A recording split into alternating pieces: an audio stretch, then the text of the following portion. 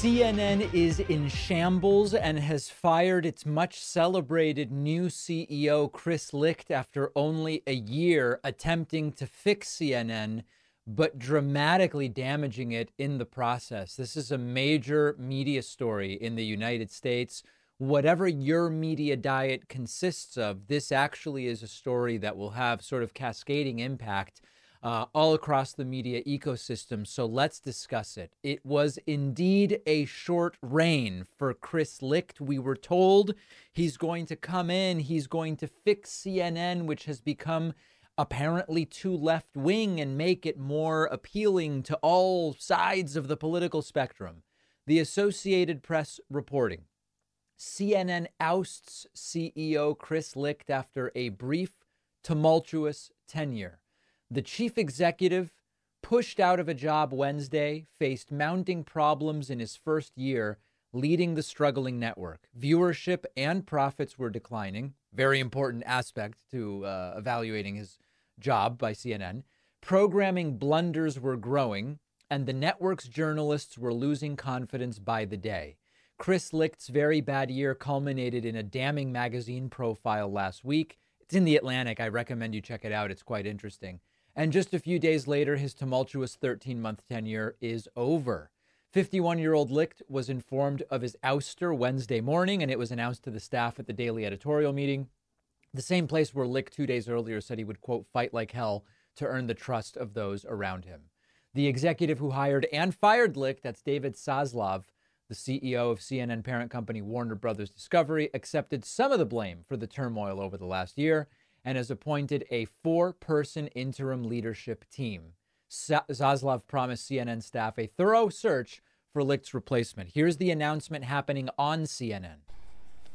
We have news now to report involving our own network. News to us here at CNN and you at home. CNN's chairman and CEO, Chris Licht, is leaving the network. Right. Licht took over the network a little over a year ago. David Zaslav, the chairman of CNN's parent company, Warner Brothers Discovery, he just made the announcement at the network editorial meeting.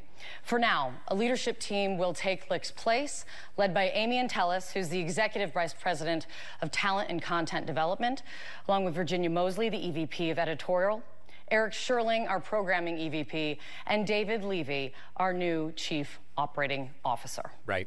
Sarah? Very, very exciting stuff. So here's the story. A number of reasons for this firing, and they all make sense. Plummeting ratings. I mean, okay, at the end of the day, this is a for-profit media outlet. Ratings were a disaster. Journalistic blunders, internal strife, all of it. But one of the most important aspects of this is that the staff at CNN obviously lost confidence in this guy. The audience has been increasingly confused about what on earth is happening at CNN, and the brand has been embarrassed. And it is a brand that for a very long time, I mean, listen, I don't take pleasure in this. I'm going to give you my analysis in a moment, but I remember being a kid and seeing on CNN important moments. You know, when I think back to the early 90s and the mid 90s, I remember the first Iraq War. I remember the assassination of Israeli Prime Minister Rabin. I remember the Clinton impeachment and Monica Lewinsky situation in the mid-90s. All of it was brought by CNN. This is pre-Fox News even existing. And there was a certain gravitas when it comes to what CNN did and maybe still does best, I don't know, which is those types of events. Licht's biggest mistake was that he misread the mood of the country and the media landscape. And instead of saying, oh, we need to bring CNN back to primarily being that thing which I remember from when I was a kid, it was the assumption from Licht that CNN lost viewers because it had become too liberal and anti-Trump. And the solution, I guess, that Chris Licht thought was appropriate was, let's show both sides. Let's court Republicans. Let's bring on more Republican strategists and former Trump staffers and others and do this Trump town hall, which was, I mean, arguably there was no way that was going to go well. And Licht did that, ignoring that CNN's core audience wasn't aching for right-wing nuttery. It just, there was not actually a demand for right-wing nuttery from the audience. Licht also underestimated the competition from Fox and MSNBC in the sense of the more ideologically based cable news networks. Fox News carving out a right-wing editorial position, MSNBC carving out a center-left sort of Democratic Party establishment position. And so the idea that CNN is just going to bring in some Trump people and then all of a sudden we're going to have an ideological platform that will attract viewers, it simply wasn't happening. And this led to a whole bunch of different fiascos that damaged CNN's credibility and its integrity. Yes, the Trump town hall, widely criticized as a softball platform for Trump, even though in her defense, anchor Caitlin Collins did do some of what was possible to do, but it's such a fire hose of misinformation from Trump. And the environment was not right with a crowd full of Trump sycophants titillated in the audience. It just didn't go well. And in one sense, it was a ratings flop. In another sense, it was journalistically problematic. And immediately people started calling for Licht's resignation. So I do think this was necessary, and it was obvious, only to stop the bleeding. There is no guarantee. It's not enough. CNN still has to figure out, how do we deal with the challenges and the uncertainties, the post-Trump era, although it might again become a Trump era. What's the vision that CNN might articulate? I don't know what the answer is. If I were CNN, and I know nothing about cable news programming or any of it, I would invest in quality journalism, diverse voices. And I don't mean diversity in the sense of make sure you've got an Asian woman and a black guy. I'm not talking about that type of diversity. I mean, diversity in terms of types of journalism and innovative formats. One of the best things CNN ever did, quite frankly, and this is very much a departure from what CNN used to be known for, was bring Anthony Bourdain's program to CNN, and Anthony Bourdain's life tragically ending, of course, but figure out what's the unique value proposition. Just being like, well, we've become known as an anti-Trump voice. Let's bring on some right-wingers. It's vapid. It's not going to work. No desire to see CNN fail. And in fact, although I'm critical of the entire apparatus of for-profit 24-hour cable news, for all the reasons many of you know, when you have to fill 24 hours, you do low-effort stuff, and then the quality degrades. I've talked about all of these things. But I don't want there to only be two major cable news networks. I think more is better as a general rule. So shambles at CNN. Let's now talk about Mike Pence. Former Vice President Mike Pence has officially launched his 2024 presidential campaign. We're going to look at two events that he did yesterday, the announcement speech, as well as a CNN town hall. I don't know which went worse. They both went very poorly. Let's start with the speech in Iowa at which Mike Pence announced he is indeed running for president. He is now trying to frame himself as the patriot when it comes to the January 6th Trump riots. Will the Republican electorate go for this? I don't know. January 6th was a tragic day in the life of our nation. Wow.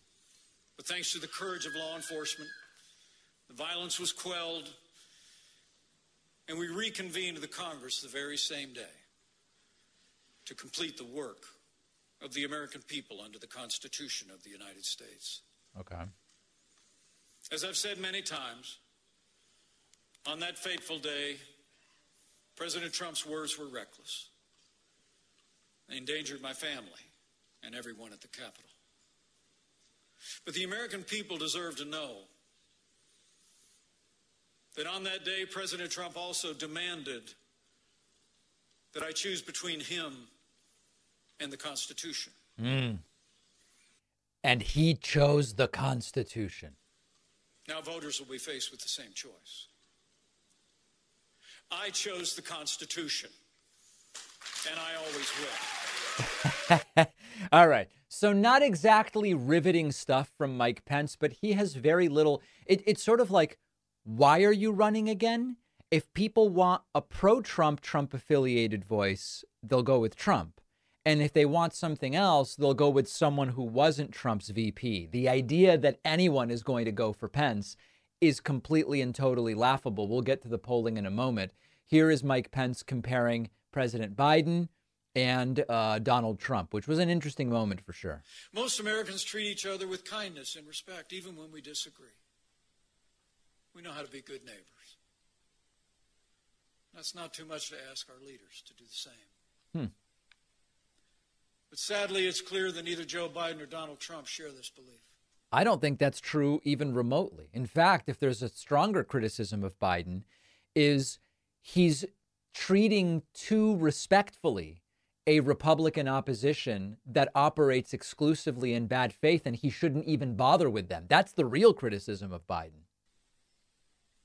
And neither of them intend to even try to bring our country together. But I believe it's not just about civility. To craft real solutions to the... All right, you get it. Anyway, saying neither Biden nor Trump have the respect that Pence would bring to the race, although it's hard to really believe that. Mike Pence, like other Republicans have tried, including Trump, taking credit for the end of Roe v. Wade, which I don't know if is a great strategy, given that Roe v. Wade was quite popular with the American people. And maybe most important of all, it was our administration that appointed 3 of the justices that sent Roe versus Wade to the ash heap of history where it belongs. Right.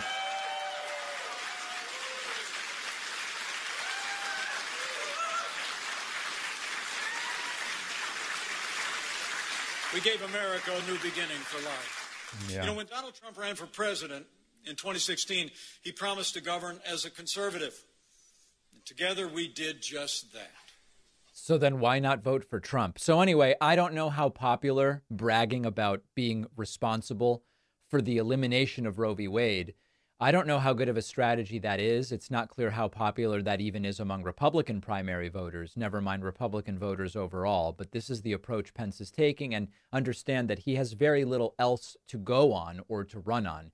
He was later interviewed on Fox News after his big announcement speech, and just almost 2 minutes of complete and total nonsense. It's hard to imagine how this would inspire even a single Republican voter. Today, it's Sandra here.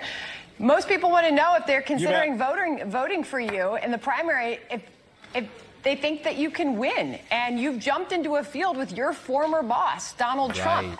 And they are likely wondering how you plan to run against Donald Trump. Not well.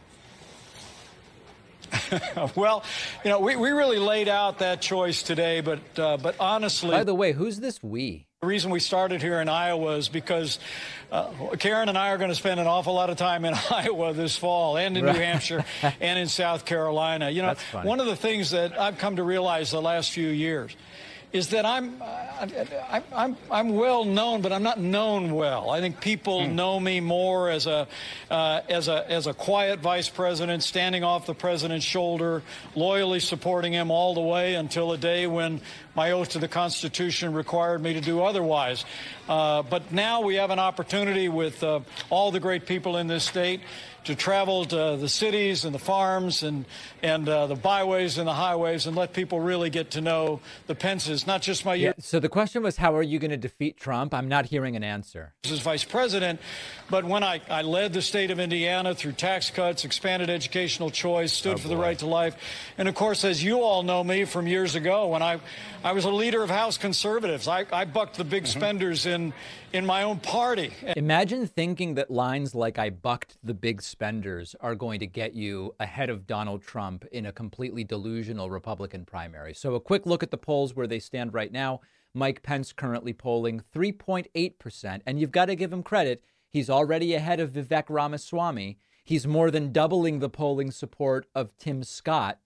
He's well ahead of Chris Christie, polling 1% at last check. But I do not see any path towards the nomination for Pence. After the break, we'll look at Pence's CNN town hall. If you thought his speech lacked energy, just wait until you see this delusional CNN town hall after this short break. If you or one of your parents is starting to lose your hearing, you're not alone. About 48 million Americans have hearing loss, and only 1 in 5 people who would benefit from using a hearing aid are actually using one. Our sponsors, MD Hearing, create FDA-registered, rechargeable hearing aids that cost a fraction of what you typically pay. For example, MD Hearing's new Neo model costs less than 10% of what those marked up hearing aids are being sold for at most hearing clinics. And the Neo is MD Hearing's smallest hearing aid ever. No one will even know that it's there. I have a close family friend who uses MD Hearing and loves it. She said it performs better than any hearing aid that she's used, and it's far less noticeable. MD Hearing even offers a 45-day risk-free trial with a 100% money-back guarantee. So you can buy with confidence, and they have a special deal for my audience.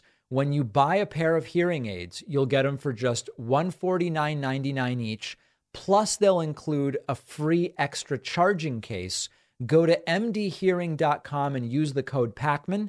You can find the link in the podcast notes. Today's episode is sponsored by NerdWallet's Smart Money Podcast. NerdWallet's trusted financial journalists use fact-based reporting for some much-needed clarity in the finance world, helping you to make smarter decisions with your money. The nerds have helped me get smarter about things like managing finances with a partner without conflict, making a balanced budget, boosting your credit score, saving more money for retirement. All sorts of really useful topics. Most people in the audience know I'm a big financial literacy advocate.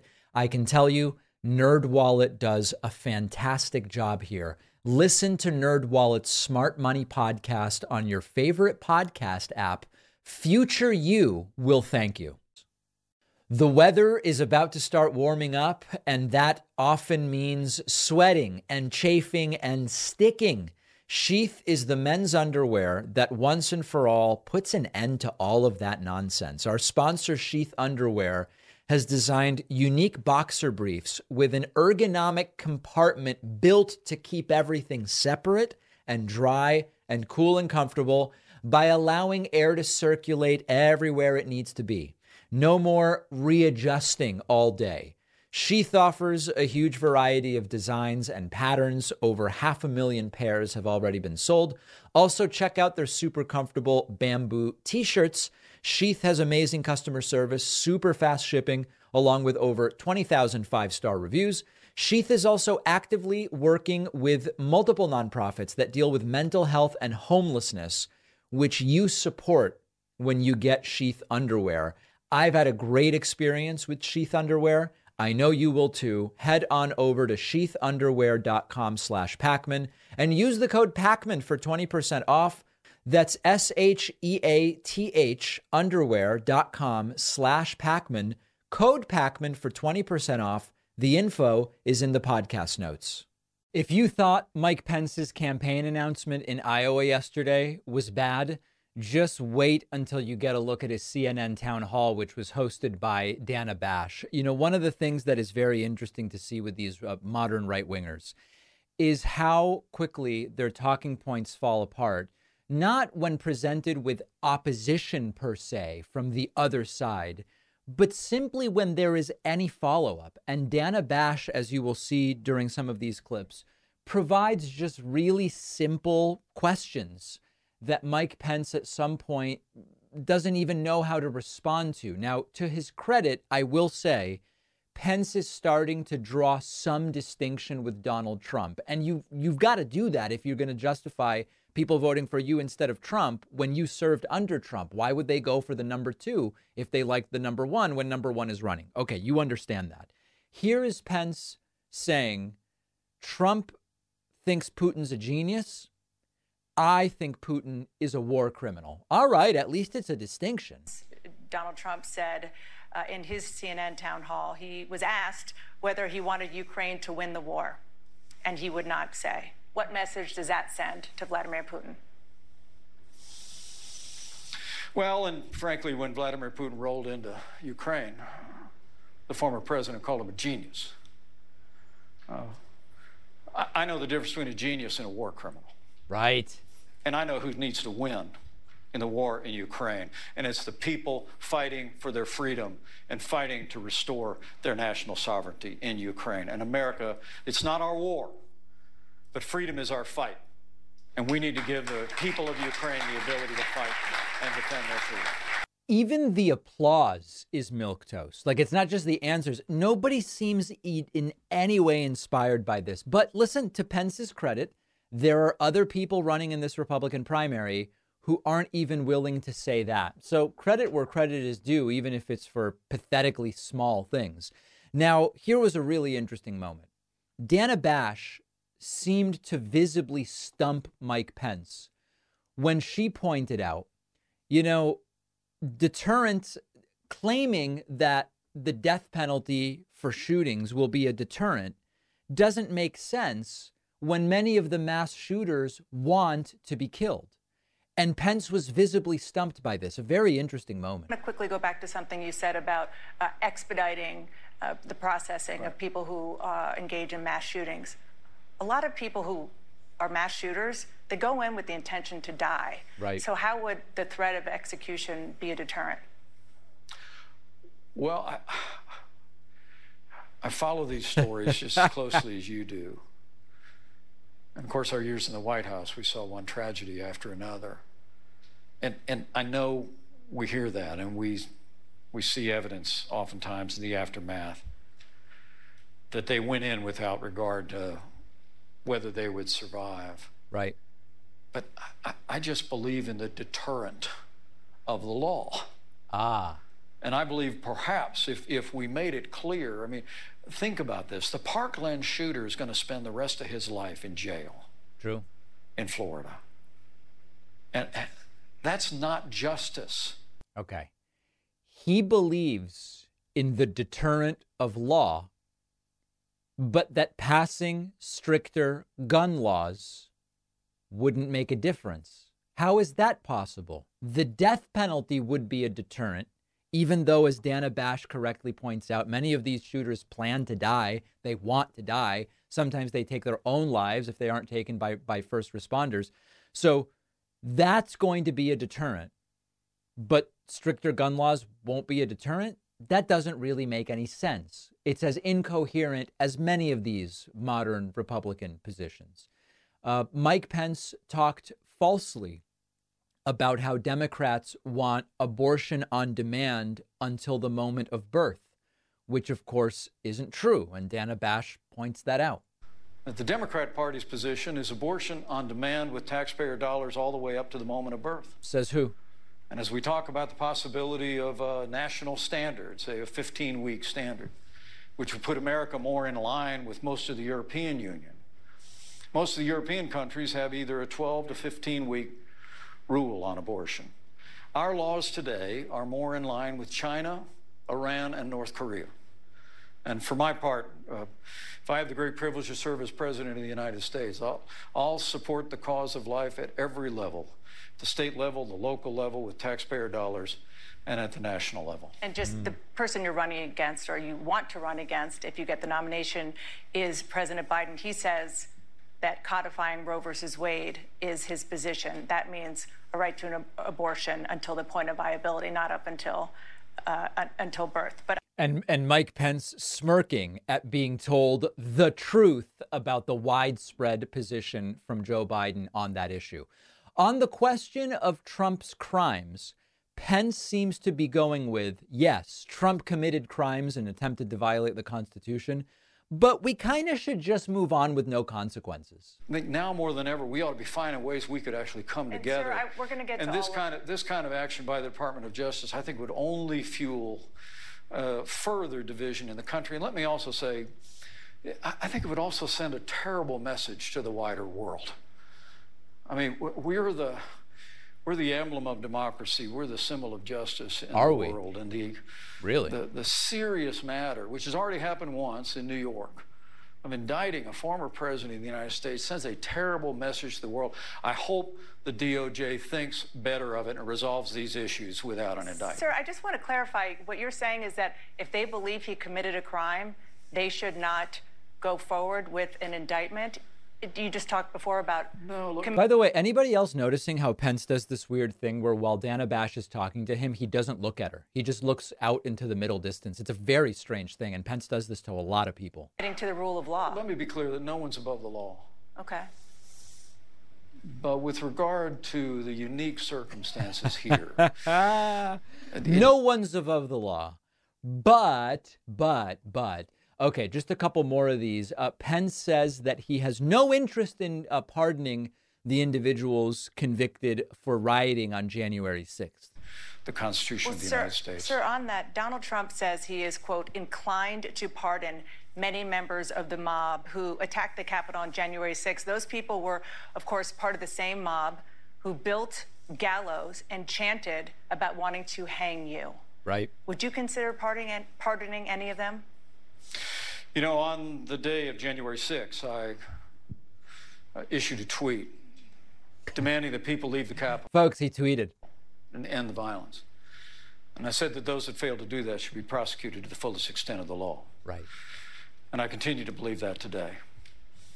We cannot ever allow what happened on January 6th to happen again in the heart of our democracy. What about the And question? I'll stand by the decisions and the due process of court in our laws. And I have no interest or no intention of pardoning those that assaulted police officers or vandalized our Capitol. All right. Now, understand that even there, he's saying he has no interest in pardoning those who assaulted police officers or vandalized the Capitol. But if there are people who were charged for other things, he doesn't seem to be ruling that out. Although with Pence, you never really know what he means with his slippery language. And then lastly, Pence refusing to rule out pardoning Donald Trump if he were to be elected president. Sir, if Donald Trump is convicted of a crime and you're elected president, would you pardon him? Well, I don't want to speak about hypotheticals. Oh. I'm not sure I'm going to be elected president of the United States. I'm sure that you're not, but okay. Dana, I'm going to decline to answer that on the basis that I have absolutely no path to the nomination whatsoever. And I don't even know why I'm really here. So on that basis, I'm going to decline to answer that question.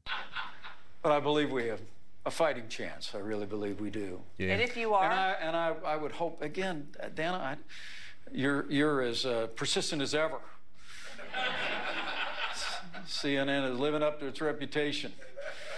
But look, there are real issues the American people are facing. And rather than talking about that, right. I want to talk about what the... So he doesn't want to answer that question. So a disastrous campaign launch for Mike Pence, no path to the nomination, but could he end up helping Trump in Trump's path to the Republican nomination? We'll talk about that maybe tomorrow, maybe on Monday.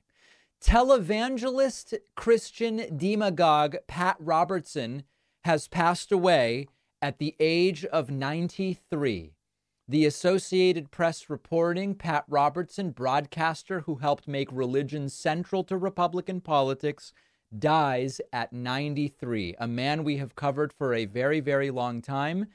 Founder of the Christian Broadcasting Network, the 700 Club, for more than half a century. He was known for his 700 Club television show. Now, as I said, when Rush Limbaugh passed away, and as I said, when we've seen the deaths of many different figures, I don't wish death upon anyone. These individuals, to the extent that they have family and friends and loved ones, they are loved, they are missed, people are grieving, and that is their absolute right and privilege. And also, I can recognize that in their public life, they were extraordinarily damaging to the country and to the world.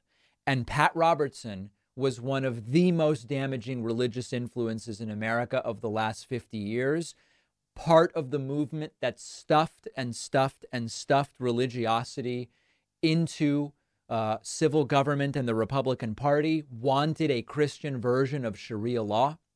This is the reality. One little highlight for you here is Pat Robertson at the in the earlier phases of when the country was going in the direction of saying, hey, listen, like gay marriage, not a big deal, etc. apocalyptically stating that it will bring the judgment of God on the nation and we will be vomited out by the land if the Equality Act passes. Let them know that you are opposed to what is called the religious, Equality Act. The Equality Act. It's just, of course, it's got a name and all. They always give the good names to these things. This is a devastating blow to religious freedom and to the sanctity of America. If you want to bring the judgment of God on this nation, you just keep this stuff up. You know, I was reading in Leviticus where it said, because of these things, the land will vomit you out. Right. Vomit you out. I think God will say, I've had it with America. If you do this kind of stuff, I'm going to get rid of you as a nation. And, you know, there's plenty of stuff that's going on when you look at the... So super scary stuff. You will get vomited out. I do want to remind everybody, there is a very long list of things that Pat Robertson during his storied career said are demonic or potentially demonic. Remember that demons can attach themselves. This is from Pat Robertson. I can't play all of these clips, but you can find them in our archives. Secondhand sweaters can have demonic attachment. Ouija boards, yoga, Harry Potter, feng shui, karate, horoscopes, the Twilight series, paintings of Buddha. TV shows about ghosts can be demonic. Halloween, absolutely demonic. Psychics can be demonic. When young girls levitate their friends at sleepovers, that can be demonic. And sometimes adopted children from other countries can be demonic, according to Pat Robertson. We also had this absolutely classic moment where Pat Robertson said even little babies just out of the womb could conceivably be demonic as well. Remember this? Amen. All right, here's the caller, Lisa from Fallon, Nevada. My question is regarding demon possession. Can babies be possessed? And if so, does the age of accountability come into play for salvation? Right. You asked what the age of accountability. Can babies be possessed? And if so, does the age of accountability come into play for salvation? Well, the age of accountability has to do with at the point you know what right from wrong, and that normally doesn't take place till you're old enough to understand something's wrong. So the age of accountability can be 5, it can be 6, it can be 4, it can be 3. But can a baby be demon possessed? I just believe if that child is born to a family of devil worshipers, there's a real possibility that the devil will think that he has a claim over that child. I mean, it's horrible to contemplate, but I don't think that they're... He doesn't take pleasure in giving us this news, but yeah, babies can come out of the womb demon possessed. So 93-year-old Pat Robertson passing away, an incredible legacy, which I think is a negative one. And we will leave it there. We will take a quick break and be back right after this. If you deal with anxiety or depression, you may have tried meditation, exercise, diet changes, therapy, all of which are important things to try. There is also a new treatment that we've been talking about on the program for years, which for many people has been a game changer, and that is ketamine therapy. The research around ketamine therapy for anxiety and depression looks very promising, which is why I'm thrilled about our new sponsor, MindBloom. MindBloom is the leader in at-home ketamine therapy, having safely helped thousands of people with anxiety and depression. It's delivered to your door. It's done from the comfort of your home. And unlike traditional talk therapy, ketamine works quickly and doesn't have the unpleasant side effects of traditional antidepressants. In a study of over 1,200 MindBloom clients, 89% reported improvements in their anxiety and depression after just 2 sessions. Read about the evidence for ketamine therapy. We've talked about it on the show. It's pretty remarkable stuff. MindBloom is offering my audience $100 off your first 6-session program. Go to mindbloom.com/Pacman. Use the code Pacman. That's mindbloom.com/Pacman. Use code Pacman for $100 off. The info is in the podcast notes.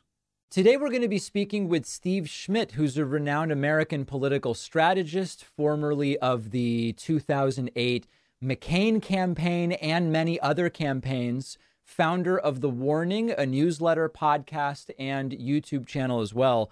Steve, great to have you on. I appreciate your time.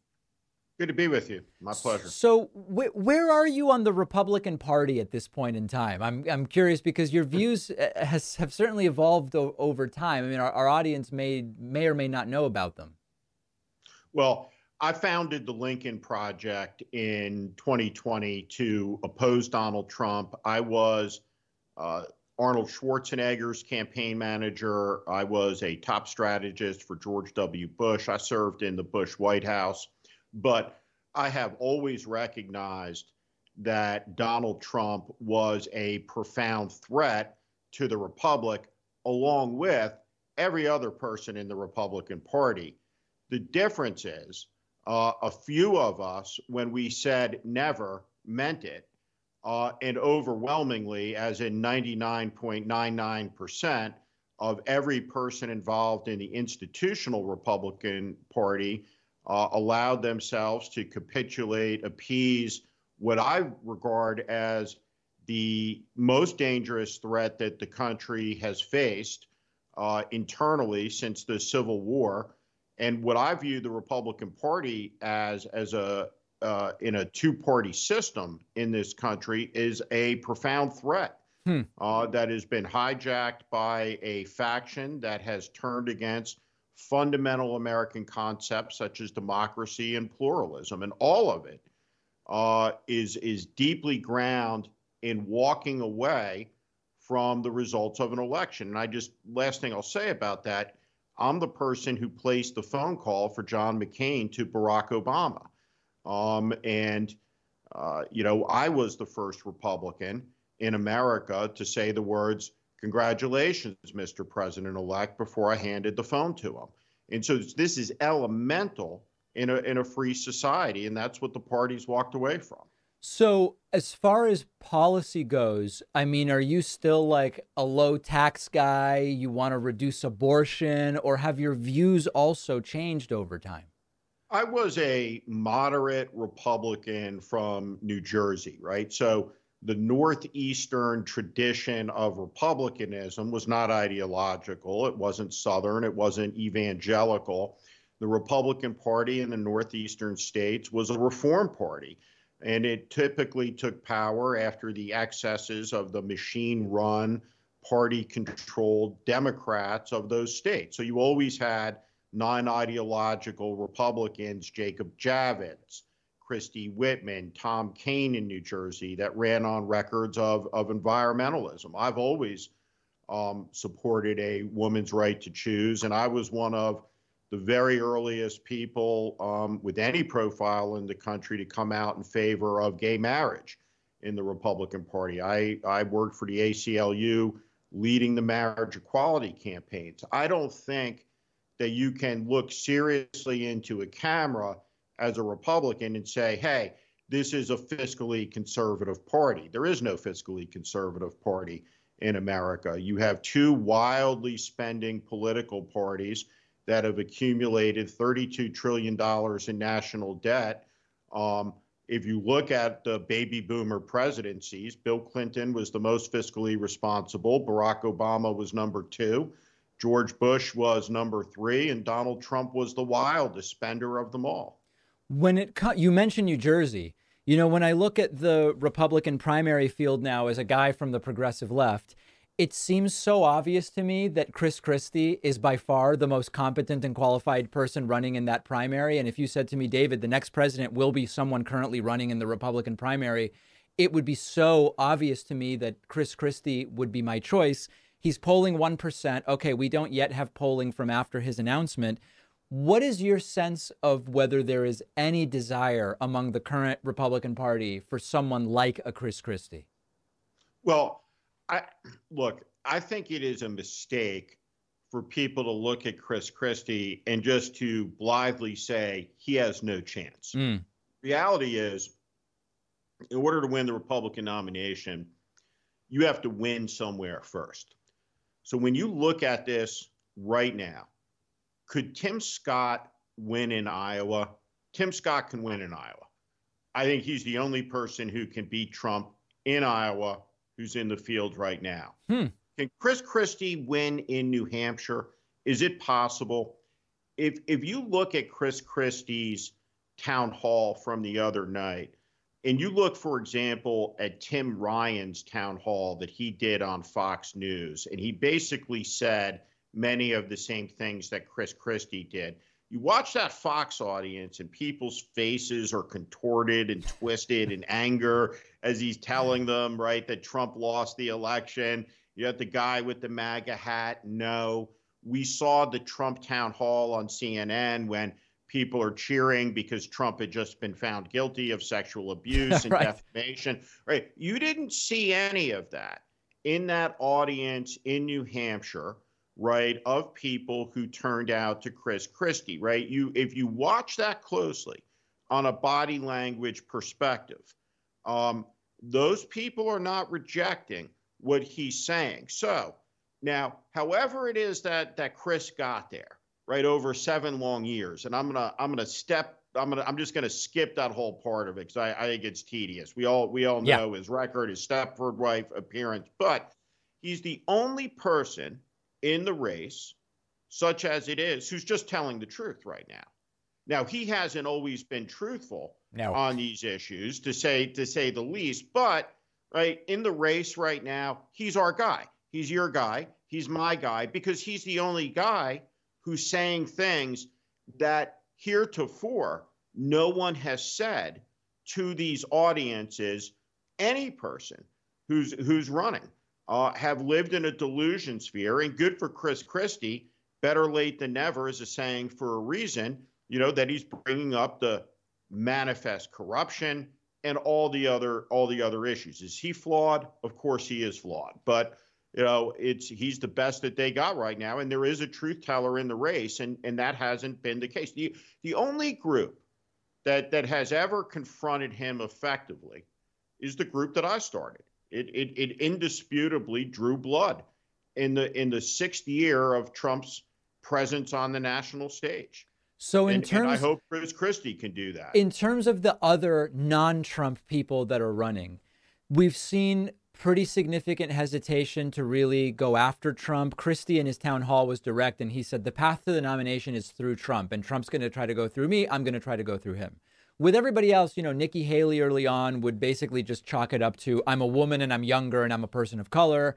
And Tim Scott, when he was given the opportunity to really draw distinctions with Trump, sort of said the contrast is going to be clear, and what exactly he meant by that, I don't know what he meant. DeSantis is starting to criticize Trump a little, but it seems that there's this idea that if they are there and then Trump gets arrested 3 more times and maybe it pulls him off the campaign trail, they will be able to swoop in and somehow pick up Trump supporters by virtue of not having really attacked Trump at this early stage. Is that viable? And number 2, if it is, it can't be viable for all of them. It seems maybe for one of them that would work. It's not viable for any of them. Look, at the end of the day, it's a position that's rooted in a fundamental delusional dishonesty. And if you look at what a presidential contest is, the race for the presidency in the United States is the greatest non-lethal competition in the world. There is nothing like it. There is no game. There is no sport. There is nothing that is as intense, as focused as this. And so what this is, as David Axelrod once said, is an MRI for the soul, right? This is a character test. And so each of these people, right, put aside their beliefs, their ideology, their political label. They're weak and they're afraid. They're terrified of being tweeted about by Donald Trump. Mike Pence's race has no rationale whatsoever. His former boss, the president, tried to have him hung. And he just now will only say, well, he endangered me and others and my family. Yep. The American people in our full range of our vast menagerie, right, of beliefs and everything else. From left to right, the American people will not vote for weaklings, will not vote for spinelessness, right? So every one of these people, and exclusively, right, they're all the people that played a previous role as Trump sycophants who won't tell the truth about him now. What they prove is their softness, and it's disqualifying. So all of these people, whether it's the North Dakota governor, who could, let's say, right, and I've never seen the guy, I couldn't pick him out of a lineup. I don't know if he's good or not, he can talk or not, but could there be a reform-minded governor from a small state in the tradition of a Jimmy Carter in 1976? Is there space for that in the Republican Party? There is. But you ask the North Dakota governor, right? Well, what about his claims about the stolen election? Right? What about him saying this? He won't say a word. It's like he's in the witness protection program, right? You know, he's like facing down Pablo Escobar at trial. He won't, nada. Right? And it's disqualifying. When it comes to the economy, there's been this idea for a long time in American politics that when you look at a re-election of a sitting president, so much of it is guided by the state of the economy. However, there's this strange thing happening right now where on Monday I looked at every indicator that's usually used. How has the stock market been doing? What's the unemployment rate? Job creation numbers, GDP, inflation, trade balance, right? We look at all of it. It all looks pretty okay, unremarkable, or like pretty good.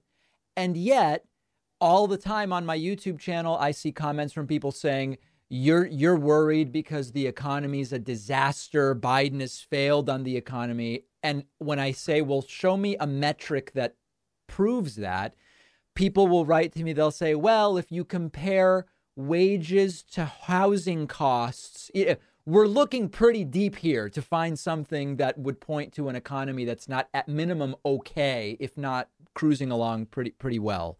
What's your view on this issue? Maybe not so much about the state of the economy, but the disconnect about even if the metrics look fine, the story is still that the economy is terrible.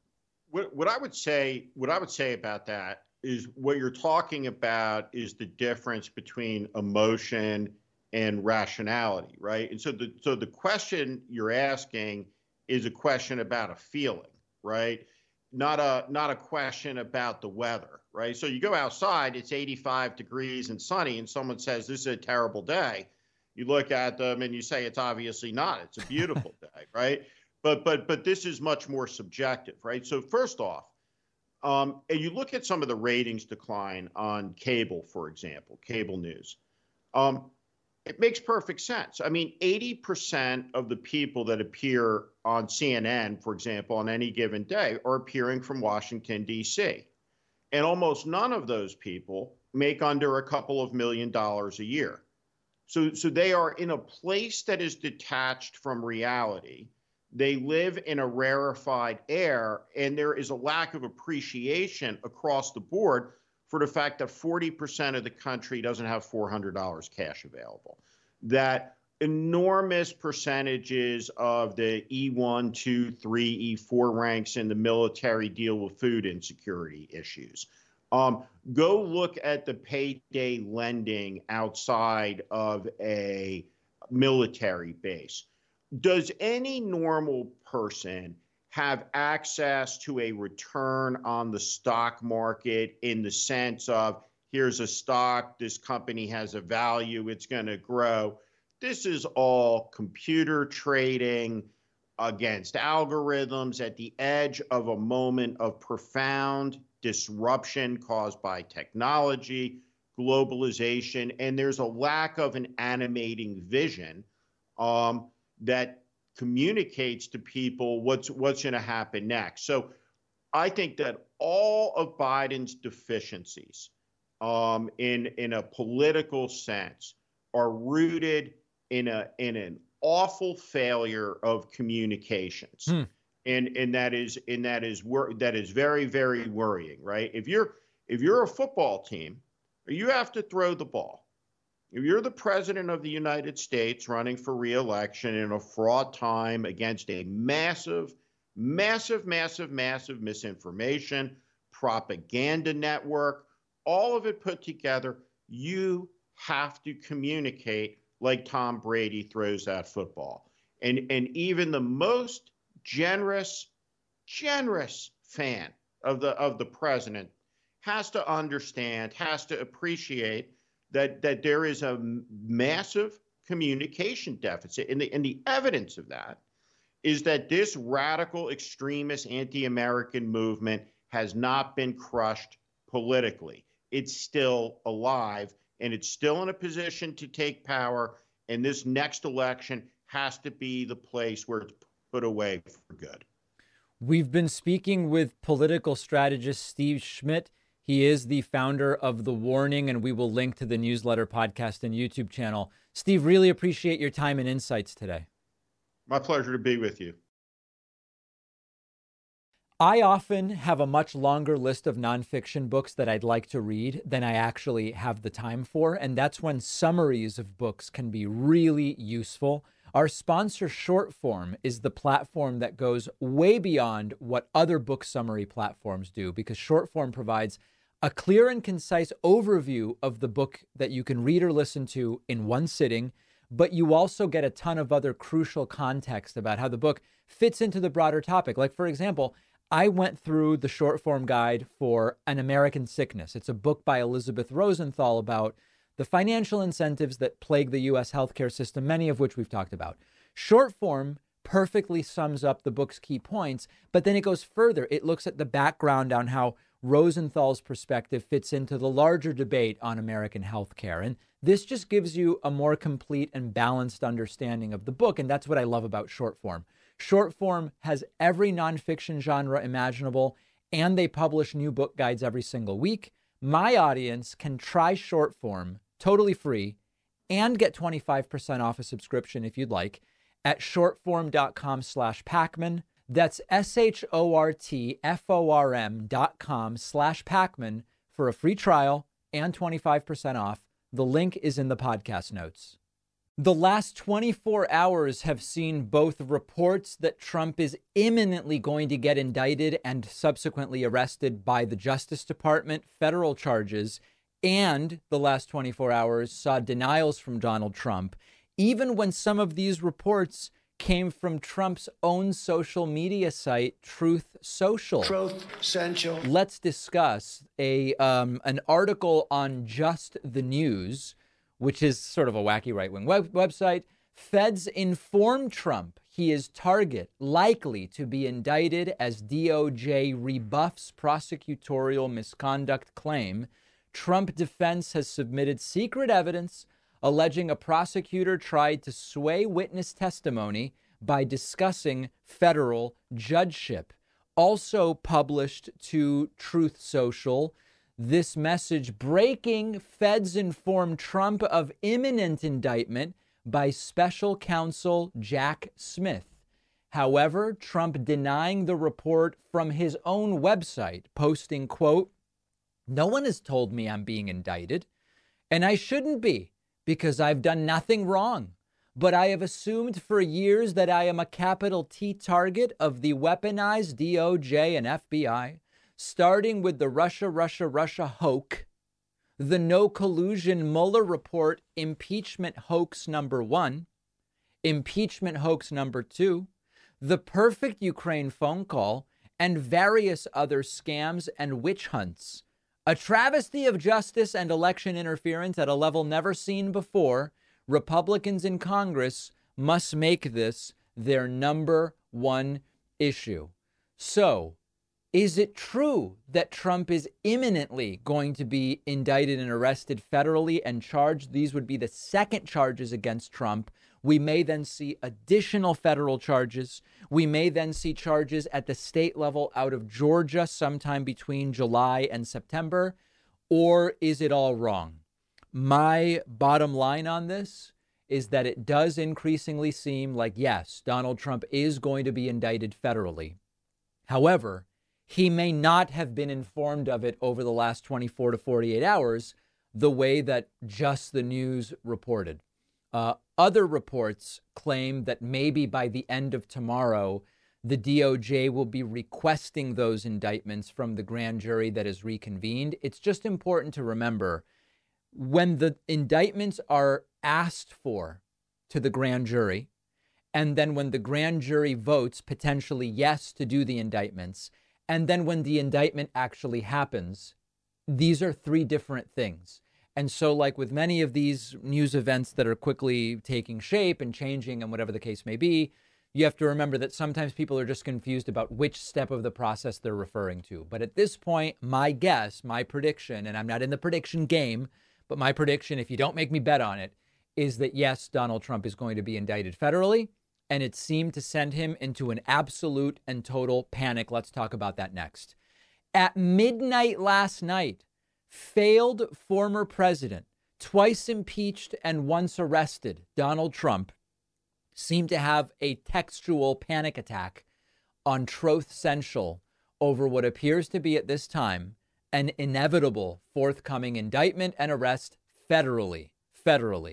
These are the all capital letters posts of a panicked madman who is scared and maybe realizing that his time is running out. Trump posting at midnight last night, quote, "Shocking. One of the top prosecutors at the Department of Injustice was reportedly so obsessed with getting Trump that he tried to bribe and intimidate a lawyer representing someone being targeted and harassed to falsely accuse and fabricate a story about President Donald J. Trump, a crime that doesn't exist.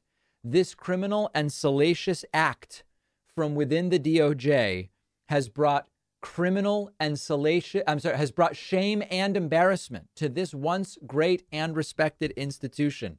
I struggle so badly to read these Trump rants.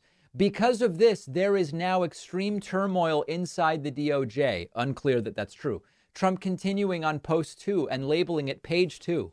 A top overzealous and dishonest DOJ prosecutor offered a witness's lawyer an important judgeship in the Biden administration if his client flips on President Trump, who has done nothing wrong.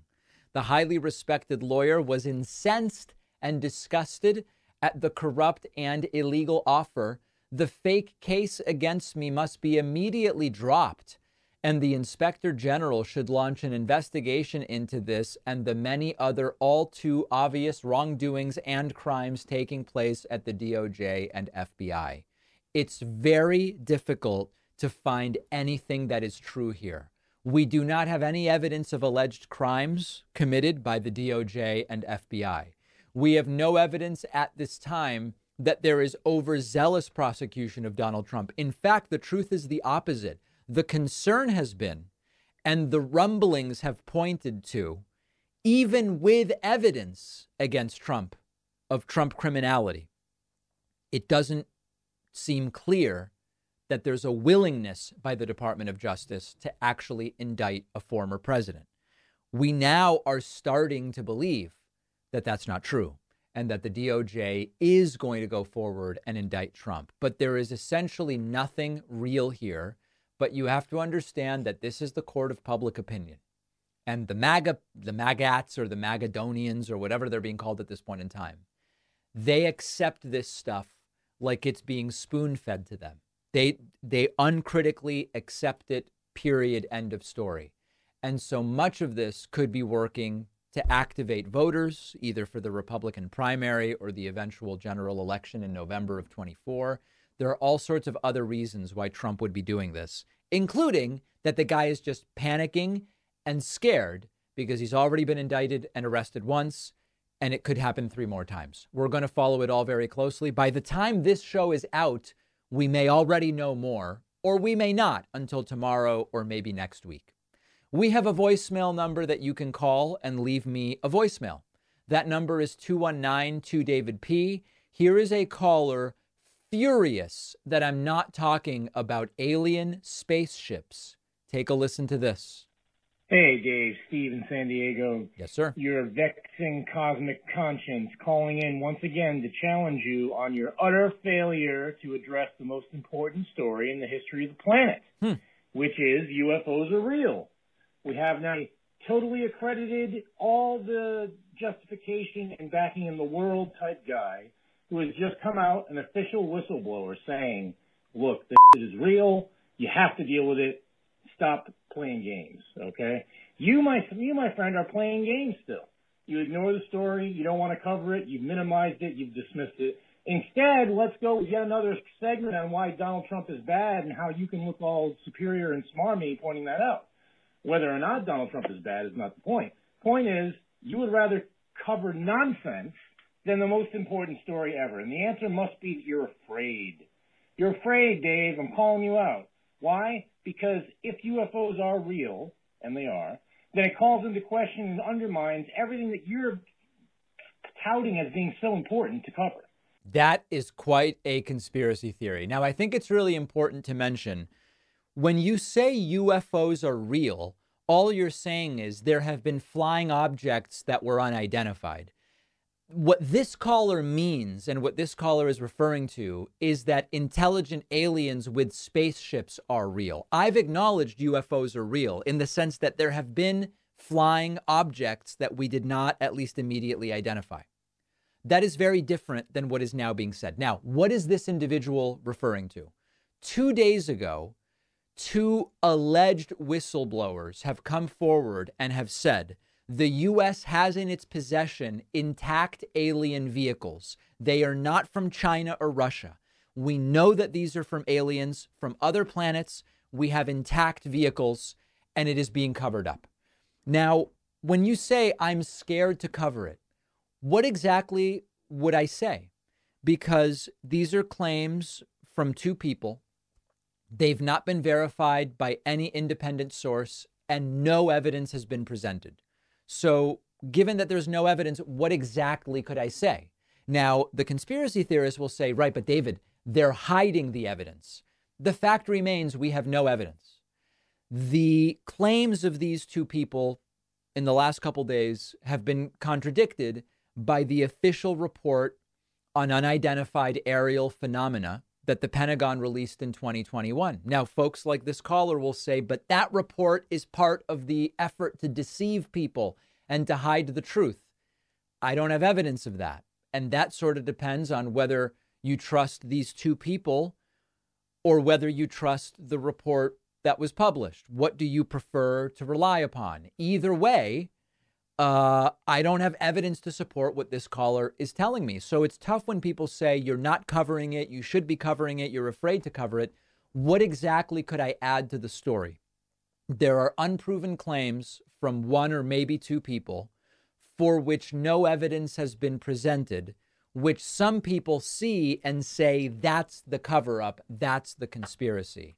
I don't know what you want me to say about it, because not only do I not have evidence for the claims being made, I also don't have evidence that there is any cover up taking place. And I know that conspiracy minded people say that's the evidence of the conspiracy. Absence of evidence is evidence.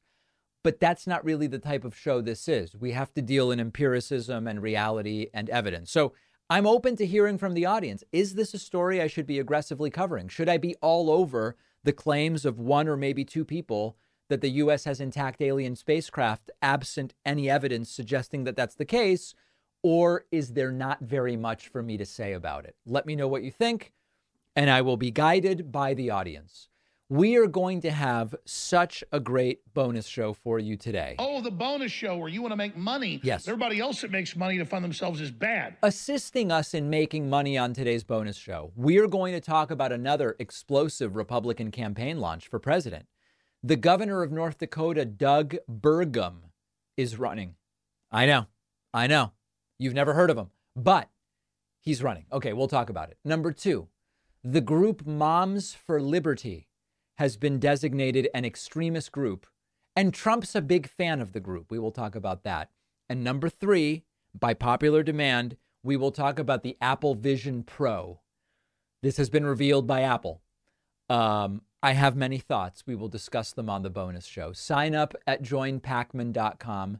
Don't miss today's bonus show, produced every single weekday for our members. And you can use the coupon code INDICTED, very relevant coupon code today, to get a discount at joinpacman.com. I'll see you then, or we'll be back here tomorrow for the Friday show.